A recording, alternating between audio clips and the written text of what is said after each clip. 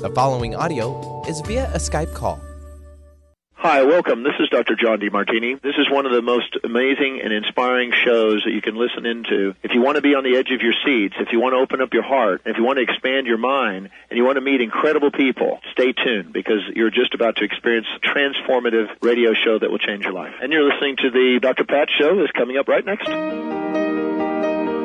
Welcome to the Dr. Pat Show. Talk radio to thrive by. Powerful, inspiring, and coming to you live, bringing you stories of people like you and me, busting through and living life full out. Get ready to dare to wonder what your life would be like if you knew you could not fail. Welcome, everybody. Welcome. It's so great to have all of you tune us in and turn us on. You know, we have heard a lot, if you followed anything in the media, about brain health and injuries. Not only that, it is being covered so much. It shows up in some of the movies we watch, some of the television shows we watch, but yet we know so little about it. Today, what do we need to know about recognizing signs of traumatic brain injury, TBI, with our nation's veterans? Not only is this important, but it's also important to get educated, get informed, and get involved. Today, Dr. Stuart Hoffman, Scientific Program Manager, Office of Research and Development, Department of Veterans Affairs, is joining us here today, not just to talk about what the state of affairs are, but what it is all of us can do better at. Dr. Hoffman, it's great to have you here. Oh, thank you for inviting me on this important topic. It is an important topic, and I think what's happening with it now is that we're getting more coverage about this now than ever, and might I say, because of sports and sports events. I never thought in a million years that it would be a sports event that may rise to a new level of awareness for all of those that have served in the military. But now here we are. Let's talk about what traumatic brain injury is. And from your perspective, why do so many of the signs get overlooked? Traumatic brain injury can be very complex. It can go from the very mild, almost subconcussive, to the most severe, where your life and survival is in question. So, and with sports, it could go the whole range. And one of the problems is that the symptoms can be varied. No two TBIs can be the same a lot of times.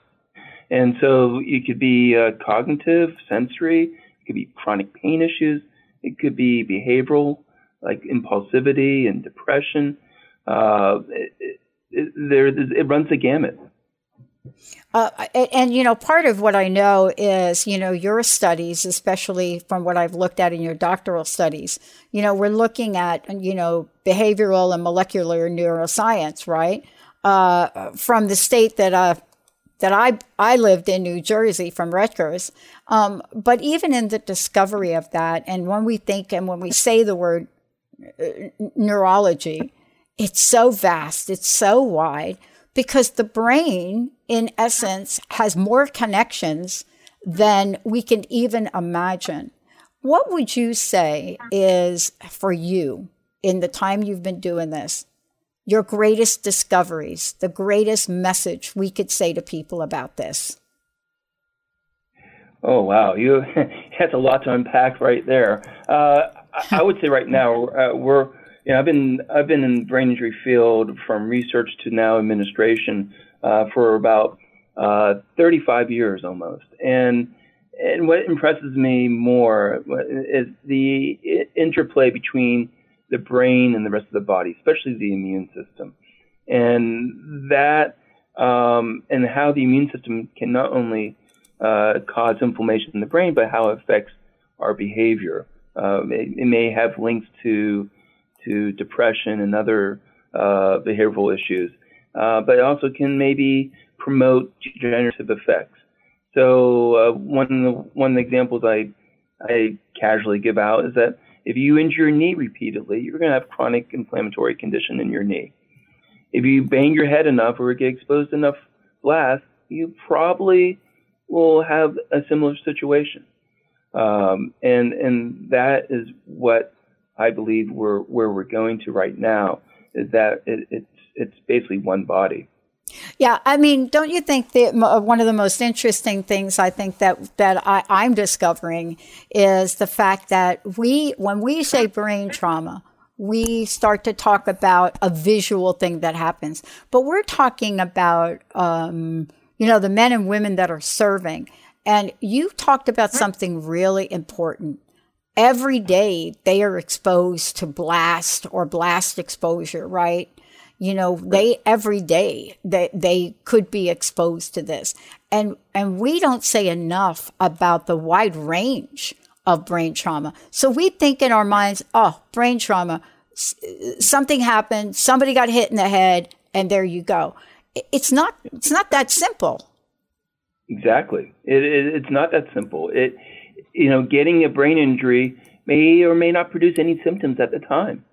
And so if you're talking about the jumping out of planes as paratrooper, or doing training with high energy weapons like artillery or the shoulder mounted weapons, that repetitive exposure, each one may not produce a symptom, but it's additive over time, and that's what we're finding to be a important variable right there. As you're taking this message out, there's a lot of different layers to this. And we did touch upon the idea of sport-related and blast-related TBI. But I got a question for you about our veterans. We need to find a way to have a conversation where they can come forward and get help on this. I think this is the number one issue, because I'm not sure that they recognize, whether or not they have been impaired. But this has got to be a family engagement. But what are you discovering about the folks that are coming forward? Those are great points. Brain injury is, as I said before, it's very complex.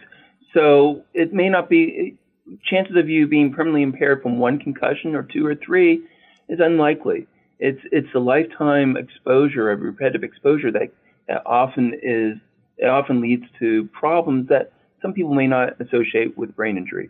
And sometimes the person who's having symptoms doesn't realize it. And that's where the family comes in. So a family is often the place where these symptoms are brought to someone's attention, and such as anger issues or impulsivity that weren't there before, or depression and chronic pain, headache, very, very frequent. And so that is those are issues that people need to understand are maybe symptoms. And if they're a veteran, their local VA is a very important piece of that treatment for them, and that there are treatments out there that will help them with their symptoms and dramatically improve quality of life. Yeah, and I was reading the report that you all put out. And by the way, let's take a moment and give out information on how people can find out more about the research that you all have done on this. Yes, and I would say some of the groundbreaking research that has helped so many veterans is that back in the mid-2000s, the VA actually developed a really good screen and comprehensive evaluation. So those veterans who came in from the recent conflicts that were being exposed to IEDs, their files were flagged, and they were screened on their initial visit to the VA. And if they were, and this continues today, and if they were positive on that screen, they were invited to come back for a comprehensive evaluation by a trained medical provider. And if they were still symptomatic and they showed evidence of having previous brain injury, there are therapies that the VA have that can help improve their symptoms. Yeah. Go ahead. We're talking a significant percent. I just need to really drive that point home. Many people ask, well, what are we talking about? Are we talking about 1%? Are we talking about 2%? Isn't the estimate over 20%, right? From the Iraq? DoD estimates, I think the DoD estimates that 22% of the casualties have involve a TBI. Mm-hmm. The VA numbers, because not all veterans come to the VA, right? The percentage is a little bit lower. It's about half that. But the main question is that main issue is that not all people are symptomatic. And so you may have had your brain injury, you may have been symptomatic while you were in the military, but now you're not. So it's not a permanent situation for a lot of people. Then for others, they may not have had symptoms when they had their concussions, and now they're in a situation where they are demonstrating symptoms. And those people really need to come to if they're veterans, to come to the VA and look at the treatment options that we have. I know this is a short interview, but let's take a moment and give everybody the website that they could go to.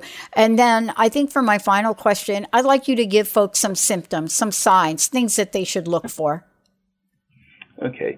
So the research website, which has a lot of information on traumatic brain injury and other conditions and ongoing clinical trials sponsored by the VA, is www.research.va.gov. That is www.research.va.gov. And the symptoms that as a person that may have had a concussion or multiple concussions, you're looking for sensitivity to light, headache, sensitivity to noise, and maybe more longer down the road, chronic pain issues such as headache, and impulsivity, anger issues. Those might be more diagnosed or realized by your family members. And go, if you're a veteran, go to the VA and see what the VA has to offer, because there are ways to treat the symptoms and improve the quality of life. I want to thank you for today. Personal message here, Dr. Hoffman, personal message. What would you like to leave us with? And thank you. I know that you are lined up to do so many of these interviews. It just talks to your passion and commitment to this. What's your personal message for everybody today? Do not despair. That is the most important issue. Do not despair. There are medical providers out there that can help with most of the symptoms that afflict people with the symptoms from brain injury. Yeah, now you're talking our language, because, we are the fastest growing positive talk radio network on the planet. Our logo line is Positivity Rules. I'm making you an official Positivity Rules champion today. Yeah, thank you very much. Thank you. I also want to go ahead. I want to thank our veterans for their service, and also for their enthusiastic participation in VA research. I mean, all the progress is due to our veterans' dedication to not just TBI, but all medical conditions. Yeah, I love what our veterans are doing. On last weekend up in Everett at one of our senior centers, we had an entire entourage of Navy personnel, just amazing folks that serve, come through the facility, absolutely geared up and interested in what's happening in our senior community. So we don't talk enough about those kinds of things. So thank you for mentioning it. Thank you, Dr. Hoffman. We're going to take a short break, everybody. We'll be right back. Hey, everybody. Welcome to our Good News segment. Hey, I want to just tell everybody that you all have been hearing us in the recent months talk about what we are now hearing in the realm of, let's just call it senior living. But more than that, there is an accelerated purpose and passion behind our wise generations now. And here's what we now know. From a media point of view, we know that on weekends, these folks are plugged in and they are tuned in and turned on. But what don't we know? What does it mean to take care of an aging parent or loved one? Until you do it, you don't know what you don't know. But today, Mary Sue Patchett is joining me here today, 30 years of senior care and housing experience. And what she is here to talk about with us today is tips on how we can eliminate the stress of planning for seniors in later years. And I mean that, eliminating the stress for all, multi-generational stress around this. But today, we're going to help you with that. Mary Sue, it's great to have you here. Dr. Pat, thank you for inviting me to speak with your listeners today. And this is such an important topic on how to start the conversation about senior living with your parents. And you raised such a good point that it does affect many generations in a family in terms of how we plan to care for our aging parents. Today we're talking about Brookdale Senior Living. But here's what I want to say, and this is something that folks don't know. We always think it is that next generation. But one of the greatest pains, shall I say, is to watch a grandmother not be cared for. And we don't understand that, but that's an emerging trend now that's happening, where not the children, but the children of the children are saying, Mom, Dad, are you paying attention here? That's very true, Dr. Pat. And often when we talk about the older child talking to their parent, including their children in that conversation, does prepare them for the future conversation those younger children will need to do for their older parents. So I think you raised a really good point. We did. May I share some statistics? Yes, I was just going to ask you. Yes. Yeah, how many of us are in the same situation, and I am with my aging parents as well. So we did a recent survey with one poll of 2,000 Americans, and we have found that 58% of children with parents age 67 and older really are worried about them living without assistance. So we're already worried about the parents, right? Yeah. 2 out of 5 have not discussed future living plans with their parents at all, and nearly 2/3 of us adult children are saying, wow, this is really uncomfortable and really stressful. So I hope we can provide some tips today to your listeners to make that less stressful and much more productive both for us and for our parents. Yeah, I mean, we're talking about a wide range of things to be mindful about. First of all, we're talking not just medical, but we're also talking quality of life, and that gets left out of situations. I mean, we now know in this industry that we are facing these folks, generations that have been here with us, that are not really being able to live in a lifestyle where they are with others, where they're not feeling left out, where they're not feeling like they can participate. And I'm very fortunate. I got to tell you, in the state of Washington, there are more senior centers that are out there to bring people together. But I'm telling you, that is not the case everywhere. So tell us about what you have discovered are the benefits. And what is your take on what I call, the plight of loneliness for those that have served us so many years? Yes, and Dr. Pat, you are really raising a good point. In fact, if I can tell you a quick story. Yeah, please. We keep in touch with our residents, particularly new ones that move in, because we want to say, what was your process in thinking about taking this journey to make this decision, and how are you feeling about the decision that you made?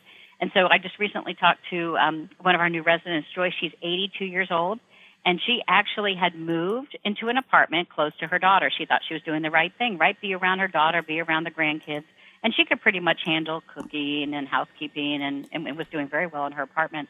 But she was becoming more and more isolated because, right, children and grandchildren have jobs or they're going to school, and they really aren't visiting as much as you would think you'd be able to visit. And so she was becoming very depressed and lonely. So interesting, this mom actually went to the daughter and said, I think I need to look at something else. This isn't quite working. I'm getting more depressed. I'm getting more isolated. But I don't even know if I can afford assisted living. And so having that opportunity then for the daughter to sit down with the mom and say, well, let's go look at some places. Let's see what options are out there for you. They had a chance to take a look at the savings. She had been saving all of her life for retirement, plus, her Social Security and her husband's, pensions. It was very affordable in assisted living when you compare the expenses that she had on living on her own in her apartment. So anyway, she moves in. She now is the social butterfly of that community. And she goes, I love getting up every morning. I have a reason to get out of bed. There's so many activities. I have so many friends that are my own age now. And her daughter now can be the daughter, visiting. And so she goes, if I can give anybody advice, any other senior advice, it would be to make the decision earlier and to start talking to your family earlier in the process. So I hope that gives everybody encouragement. Don't be afraid. I know it's stressful, but, kind of step out now before it's an emergency where you'd have to be making a decision on behalf of your parents, without their input. Yeah. And, look, I know that one of the hardest things to do is exactly what you're talking about. But let's talk about what is available to people. And, one of the number one fears of even broaching the conversation is the financial part of it. So let's talk about that, about, how can we reduce the burden of bringing the conversation up? Because that is, I believe, I don't have the latest data on it, but I do know that the fear of having the conversation has less to do with the event and more to do with how am I going to pay for it. Yes, I do think that is one of the larger pieces of the decision-making process. And I think that's why if you're proactive versus being in an emergency situation, you can sit down with your parents and say, hey, Mom and Dad, what are your long-term goals? And how can I help you achieve those? And so first let's talk about, what kind of lifestyle and environment you want. And then let's take a look at what are you doing now and what are you paying for now and how can that translate? So when you think about people paying for senior living, they usually have several avenues of funding. Typically it's through the sale of a home, their retirement savings, their Social Security. Yep. They either may have their own pension or a spouse's pension. And then there's several other things that you can consider that you may be eligible for. And that's why if you do this proactively, you have time to research this. So a couple other areas you may want to research, and that is if you were an active war veteran, you and your spouse have the opportunity to receive VA benefits for care that's provided in assisted living. And that's a benefit not everybody knows about, and you do have to apply, and there's a little bit of a waiting time. But it's important. That's why it's so important to do this proactively, because you can look at this in advance. The other part is long-term care insurance. So many seniors have either purchased long-term care insurance over the years or they have it through their retirement benefits.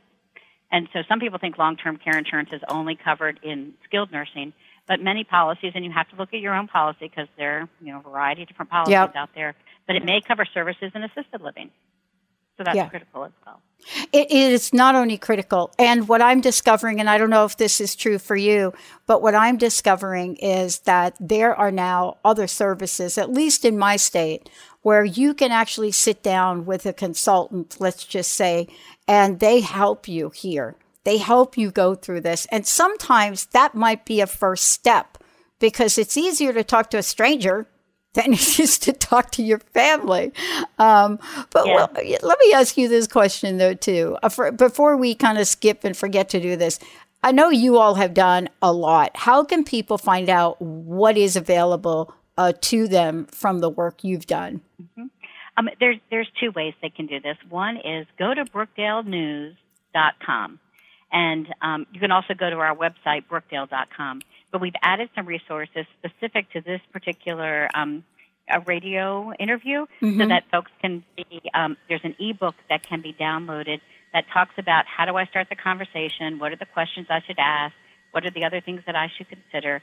And that should really help the adult children or a significant other, whoever is helping a parent or a loved one make a decision. Is a great resource, and it's a fairly new resource for us, so I would definitely look at that.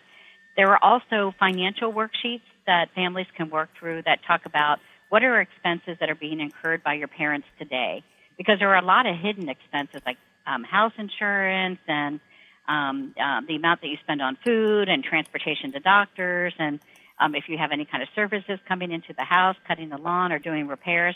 And if you compare those costs to costs that you will not have in assisted living or that are part of the monthly fee, you actually find that assisted living may be more affordable than you ever realized before. You've been doing this now, and you have pretty much have seen the evolution of where we've been and where we are now. And let me ask you this question. From where you sit, what are you looking at when you look at the horizon? What are you most encouraged by as you look forward? So when I started my career 30-some years ago, the industry was just starting. And assisted living, our position was to have an alternative to skilled nursing care. That's how it started out. When I look at where we are today and where the future is going, I think the type of lifestyle in terms of events, socialization, the way we are interweaving wellness and healthcare in our day-to-day lives, so that it's not just longevity, right? We're living a lot longer, but we're going to live a lot longer in better health. And I think that's where you had mentioned at the beginning of quality of life comes in, Dr. Pat. And I think that's so important. Yeah.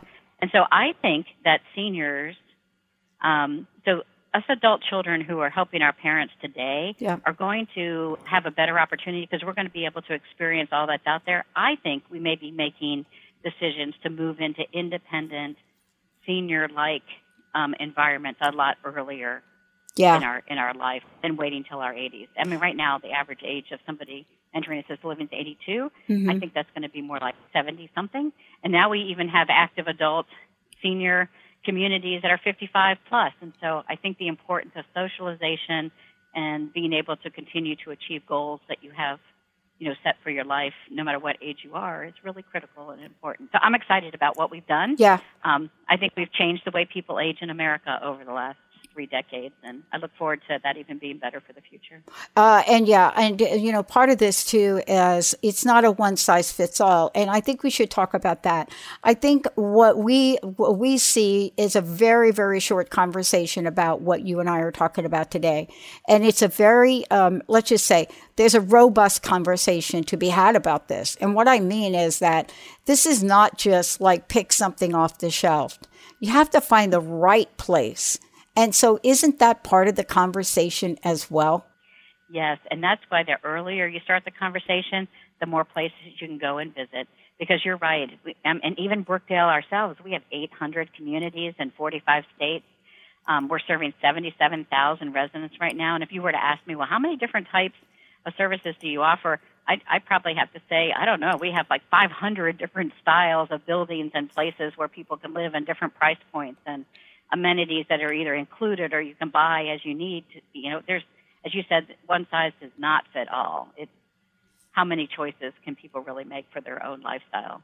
Yeah, and if people go to the website, let's just give them the website again. If people go to the website, they're going to be able to look for where Brookdale communities are, and they'll be able to see a map that will pop up. Just to say, okay, if you don't think that there's something by you, well, wait a minute, go over here and look. Because that's another way for people to really remove the burden or stress of, wow, is there something close by for me? Yes, and our advisors are well-trained. And so, we would love for you to select a Brookdale community, but the ultimate goal of our advisor is really to help, that resident or potential resident find the best spot for them. And so they understand the competitors in the area too. So if you're just starting out the process, go visit our communities and talk to an advisor, and they'll give you as much information and help, today that you need, and can direct you in other directions if Brookdale is not the one size for you. All right. Can you please give that website out again? And then last question, personal message. What would you like to leave us with today? Okay. The website is brookdalenews.com. And from there, you can go into brookdale.com or go directly to brookdale.com to see where our locations of our communities are. And then my personal message to everybody is your parents took care of you all those years. And so for us to be able to figure out how to be proactive and help our parents live their next chapter in their life to their best potential is something we can give back to them. And so use our resources, reach out to us if we can help you. And Dr. Pat, it sounds like you've already been doing a lot of things with your listeners to prepare them. So thank you for that. Yeah, we've been getting a lot of questions over the years. And, we do a lot of coverage on this, especially for a radio show. And as a matter of fact, we're getting ready to launch a weekend venue because we now know that seniors listen on the weekend and they are the fastest growing segment right now. So thank you for all that you do. We want to continue to provide them with positive messaging. Thank you so much. Thank you. Let's take a short break, everybody. We'll be right back. Important information, everyone. We'll be right back. Hey, everybody, welcome. Look, we've got a great segment for you right now. Why is it great? Well, look, many of you have heard me talk about this before. We've got two people joining us here today to really lean into this. First of all, Dr. Cheryl Kingsburg joining me here today, and Shirley Weir. Now, why are we here? We're here to talk about, we're going to do it, menopause. And why is that so important? I think many of you have heard me share some of the stories I had, some of the presentations I made in my corporate world and had to bring in 2 shirts to change into. Why is that? Well, things are changing. Here we are today.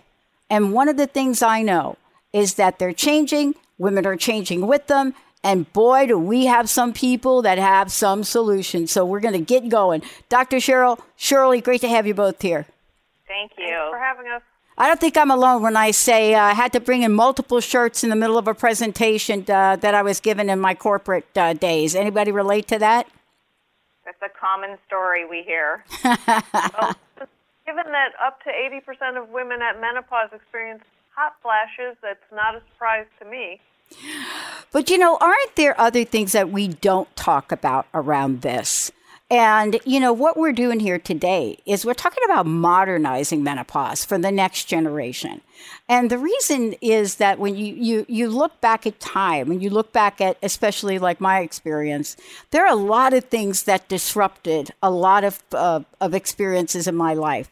I mean, the effects of this are devastating, and yet women don't talk about it. What is that about? Who wants to take that question? Why don't we feel comfortable talking about it?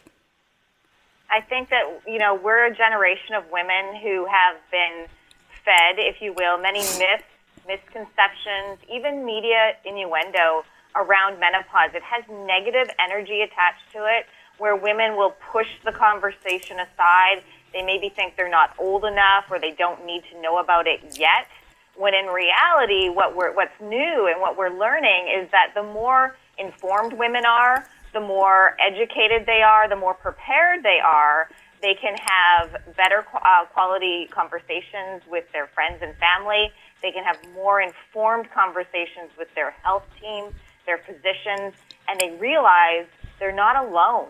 That, every woman is going to reach this stage of life. We're the first generation to reach 50 and have 50 more years to plan for. So we need to understand we deserve quality of life. And if we are facing challenges, that there are easy, viable solutions, and that you're not meant to suffer in silence. Dr. Pat, women don't even know what menopause is. That's right. One of the reasons they don't talk about it is they don't understand, well, what is menopause? They get it that it happens around age 51, but it really is about the loss of ovarian hormones. And they don't realize, they say, okay, I can't have children anymore, I can't get pregnant anymore. But why is that? Because their ovaries are not producing enough hormones to allow them to be fertile. They have little teeny amounts, but not enough, and that loss of estrogen and progesterone really affects them, which is why they have hot flashes and night sweats. They don't know that they could also be at risk for osteoporosis. They don't think about estrogen and bone health. And here's the thing they don't ever talk about, and we're trying to get women informed about this, is genitourinary syndrome of menopause, or GSM, which used to be called vulvovaginal atrophy, but guess what? Women don't like to think about their bodies as atrophying. They don't really understand vaginal changes. And the loss of estrogen in that urogenital tract is profoundly distressing, because women then have vaginal dryness, the tissue thins, they have pain with sexual activity, which they suffer in silence because they don't know that they can go talk to somebody to get it treated, and it's embarrassing to talk about sex or painful sex. So it becomes this conspiracy of silence. Clinicians are still uncomfortable talking about sex. They shouldn't be. And patients are uncomfortable bringing the topic up with their clinicians, and so everybody decides, well, I'll wait for the other person to open the door, and then nobody talks about it. And we do have very safe and effective treatments. We've got local hormone therapy that is very low dose, that has almost no systemic absorption, that really is important for the chronic and progressive symptoms of vaginal atrophy. And even the hot flashes and night sweats times have changed from 2002 when the first reports of the Women's Health Initiative came out and scared everybody away from hormones. In 2017, the North American Menopause Society published their position statement that said, wait a second, let's review this data, and that really first-line treatment for women within the first 10 years of menopause still would be systemic hormone therapy. So times have changed. We need to inform women to come along and talk to their cleanicians.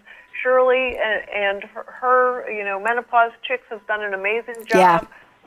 FindYourCool.com, that's FindYouAreCool.com, that can inform women to move forward and get help. Yeah, and I want to make sure everybody take a look at both of these websites, menopausechicks.com. Very simple, menopausechicks.com. And the other one is Find Your Cool, and your is UR. Go to both of those sites. A lot of great information. A lot of information that many of us have been very reluctant over time to talk about. But let's talk about the benefits for a minute, because thank you for giving us the update on what's changed. You're absolutely right about that. And the other thing is, and maybe we can talk about this, is that once upon a time, we had an age category that said you will go through this part of your life at this age. And I think you said 51. But there are some of us that went through this at like age 36. Aren't we really even seeing more and more cases where, the symptoms and these changes are showing up earlier? And I think that becomes more confusing. I mean, in my case, I went through every test on the planet, including people thinking that perhaps I had AIDS. That's how little people knew about this. So can you guys both give us an update? And Shirley, maybe you could, on what is the best way for us to educate each other about this so we don't have to go through, well, how should I say it, additional scary things. Yeah, so that's a really unfortunate story that you just shared, but it's not uncommon. So the very first conversation that we have with women in the Menopause Chicks private online community is around definitions. So menopause, the average age in North America is 51.2. I refer to it as simply being one day. It's the 12-month anniversary of your last period. But the phase of life leading up to that day is called perimenopause. And that's different for every woman, but it can last 5 to 15 years leading up to menopause. And I'm glad that you also asked about benefits, because the benefit of perimenopause is it's an awesome time to get informed and to invest in your health.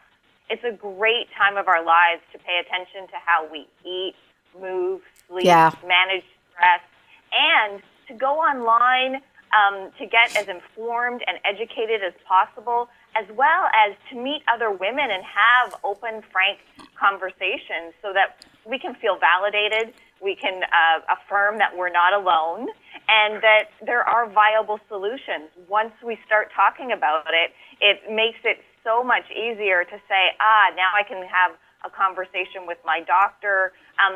We're a generation of women. We're smart and savvy, but we are now showing up at our doctor's offices informed because, we go online to online communities or to websites like FindYourCool.com, and we know what questions to ask. And I think that's really the shift that we're seeing right now. Yeah. It's positive. Yeah, sure. I'm so glad you brought that up, because the other thing, and I know we have short time here, the other thing that I think is important, doctor, is this.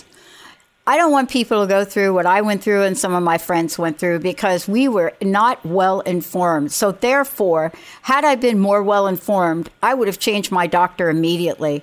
And it's hard enough to be standing in front of a doctor who basically doesn't have a lot of time for you and try to say, no, I don't disagree. I would like you to ...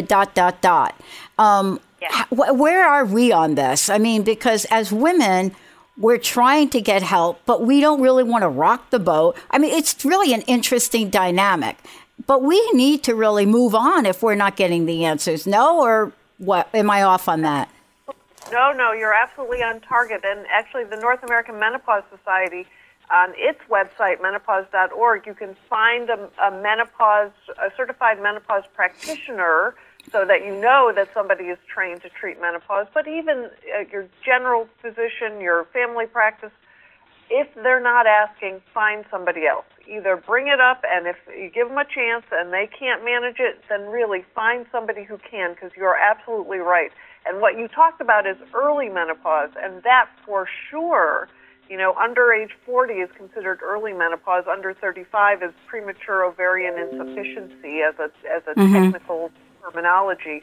And these women absolutely should be on hormone therapy until at least the average age of menopause, and oftentimes they're going for years and years without hormones, and the negative consequences in terms of cardiovascular risk, osteoporosis, cognitive changes are immense, and women need to know that they can have safe and effective treatment.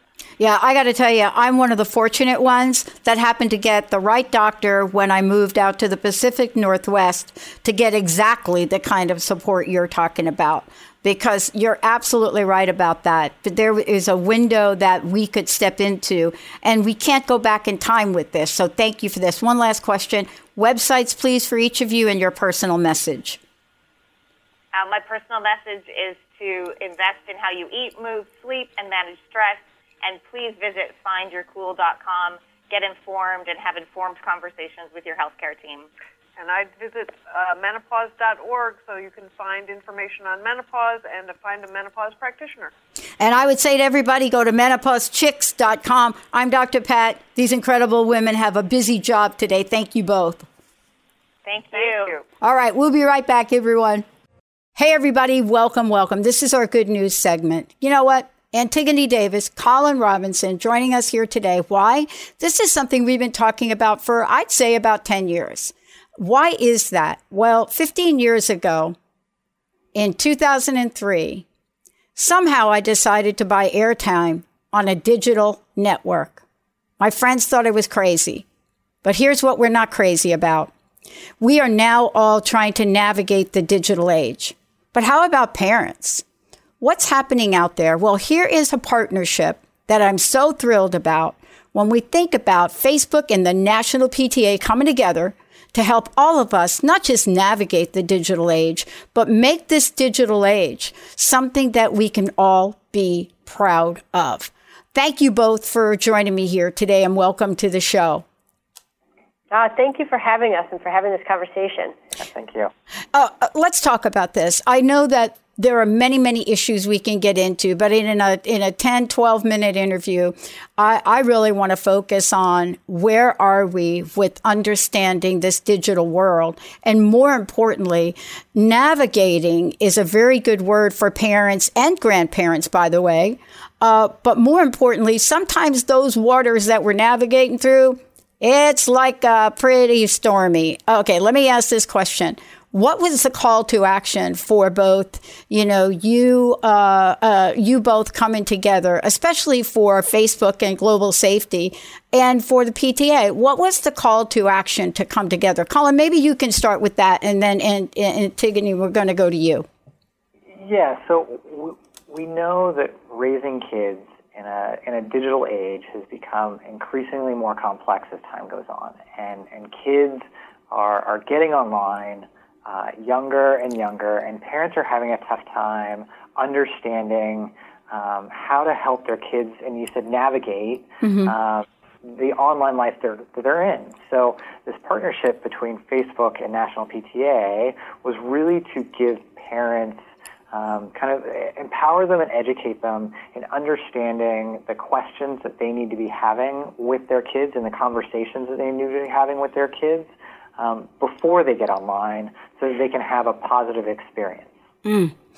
Antigone, I want to ask you a different question. You are at the forefront. I don't even know how to even talk about it, but you're way out there in terms of what's going on in the digital world. What is your greatest concern, and what is your most innovative possibility to address that concern? Well, I think probably, you're right that I do spend quite a bit of time talking to parents and families about safety, really all over the world. And I think one of the things that I am most concerned about is really making sure that parents don't feel paralyzed in having these conversations. Yeah. We want parents to feel empowered to have access to the right resources that are expert-based, to feel comfortable that the parenting skills that they use offline really apply online. There seems to be a lack of confidence sometimes because they're not necessarily experts in the technology. You don't have to be an expert in all the technology to have these important conversations with your kids. So that's sort of the thing I think about quite a bit in terms of how do we make parents give parents that sense of comfort to have those conversations. I think in terms of opportunity, one of the things that Facebook recently launched is something called Messenger Kids. We know kids are getting online at a younger and younger age. Messenger Kids is not a social app, it's a messaging app, but what it is it's parent controlled. So parents are the ones who set up the account. Parents are the ones who determine who their kids are connecting with. And the idea here is to really give them the kind of controls to when their children first come online. There's a code of conduct that the child signs when they first participate. The idea here is to help parents have those conversations. Yeah. I mean, one of the things I love about this is, and I think you both are talking about something that doesn't get talked about enough. You know what I kind of relate this to? I relate this to how it feels to go to a doctor and being afraid to actually have a conversation with your doctor or ask the right questions. And I know that for many of us, you know, sitting in front of your child or grandchild who is so smart around this, who has so much knowledge. I mean, these children today, they don't even use the word computer anymore. And so this is important in a lot of ways. Here's what I want to ask you. How can we help parents and children come together on a common ground? And what I mean by that is a common ground for the well-being of all. What do you find is the best way or the best type of conversation to have with when you're sitting down with kids? Colin, what do you think? So I think the thing to realize as a parent is you might not be the expert. And if you can understand some of the questions to ask your child about the app that they might be using, why it's important to them, who they think about following, what they plan on doing on those apps, and allowing the child to be the expert and working with it together with them, even on their phones when they download a new app. Go through it with them. Let them show it to you. But knowing that you can ask the questions about, hey, have you looked at the privacy settings and what do those look like? And have the child then go through the privacy settings with you. Are you sharing your location? Is this a private account? Is this a public account? Can you post comments? And then asking those kind of touchy-feely questions of when you see something online that doesn't feel right, what do you do? Who do you talk to? Do you comment back? And then taking a step back and allowing the child the ability to answer those questions openly and honestly so that it becomes a dialogue. It's not you as a parent trying to set the tone. It's a back and forth. You know, one of the things I want to just also talk about here, and before we get to it, I don't want to run out of time. What is the best website for people that are listening to go find more information on how to connect on this? Yeah, so they can go to pta.org/digitalfamilies. In addition, afterward, they can also go to facebook.com/safety, where we have a parents portal and ongoing resources for families and young people. Antigone, let me ask you this question. How helpful is it for parents to, out of the gate, let's say, you know, here we are in the digital world. And I think this is something we don't do, you know, rather than just buy, you know, our child a device and say, here, happy birthday. How important is it for them to actually share in the experience of it at the get-go? And what I mean by that is, you know, as opposed to coming in a year later and feel like you're prying on your child, but share the experience. So maybe perhaps there's this relationship that develops in the use of the digital experience. Yeah, you've clearly hit the nail on the head. I think a lot of times having these conversations, even before you ever give your child a phone, is really important. Finding out why they want to be on the phone, finding out what is the game or the app that they're most interested in having, what do they like about it, what are they hearing from their friends, and sort of creating that back and forth that begins at a really young age. Because as you, I'm sure, are aware, once you hit 13, which is often when these apps are available for kids, kids are already separating from their parents at that time, trying to establish their own identity. Yep. What you really want to do is get them much earlier than that. So as they move to that stage, they've already got some skills. Yeah. Let's just talk about one last thing here. This term, digital literacy, I love that. Digital literacy. It is an important term that by the very nature of saying it may scare the heck out of parents. What is it that we should know about digital families, community events, and this idea to become digitally literate? I can't even believe that came out of my mouth. That was a tongue twister right there.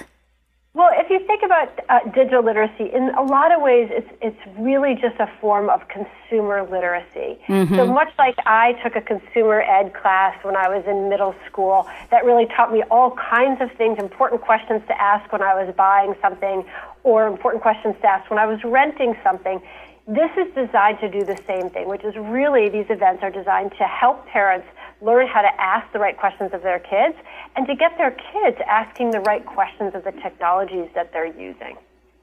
Yeah, absolutely. And then I would also say actually getting out to some of these events would be hugely beneficial, because there's one coming up at the end of September in Fairfield, Connecticut, and then another one in Elmont, New York at the beginning of November. Yeah. And by the way, this is like happening in about 200 cities or so in the United States? 200 cities and towns throughout the country, yep. Okay.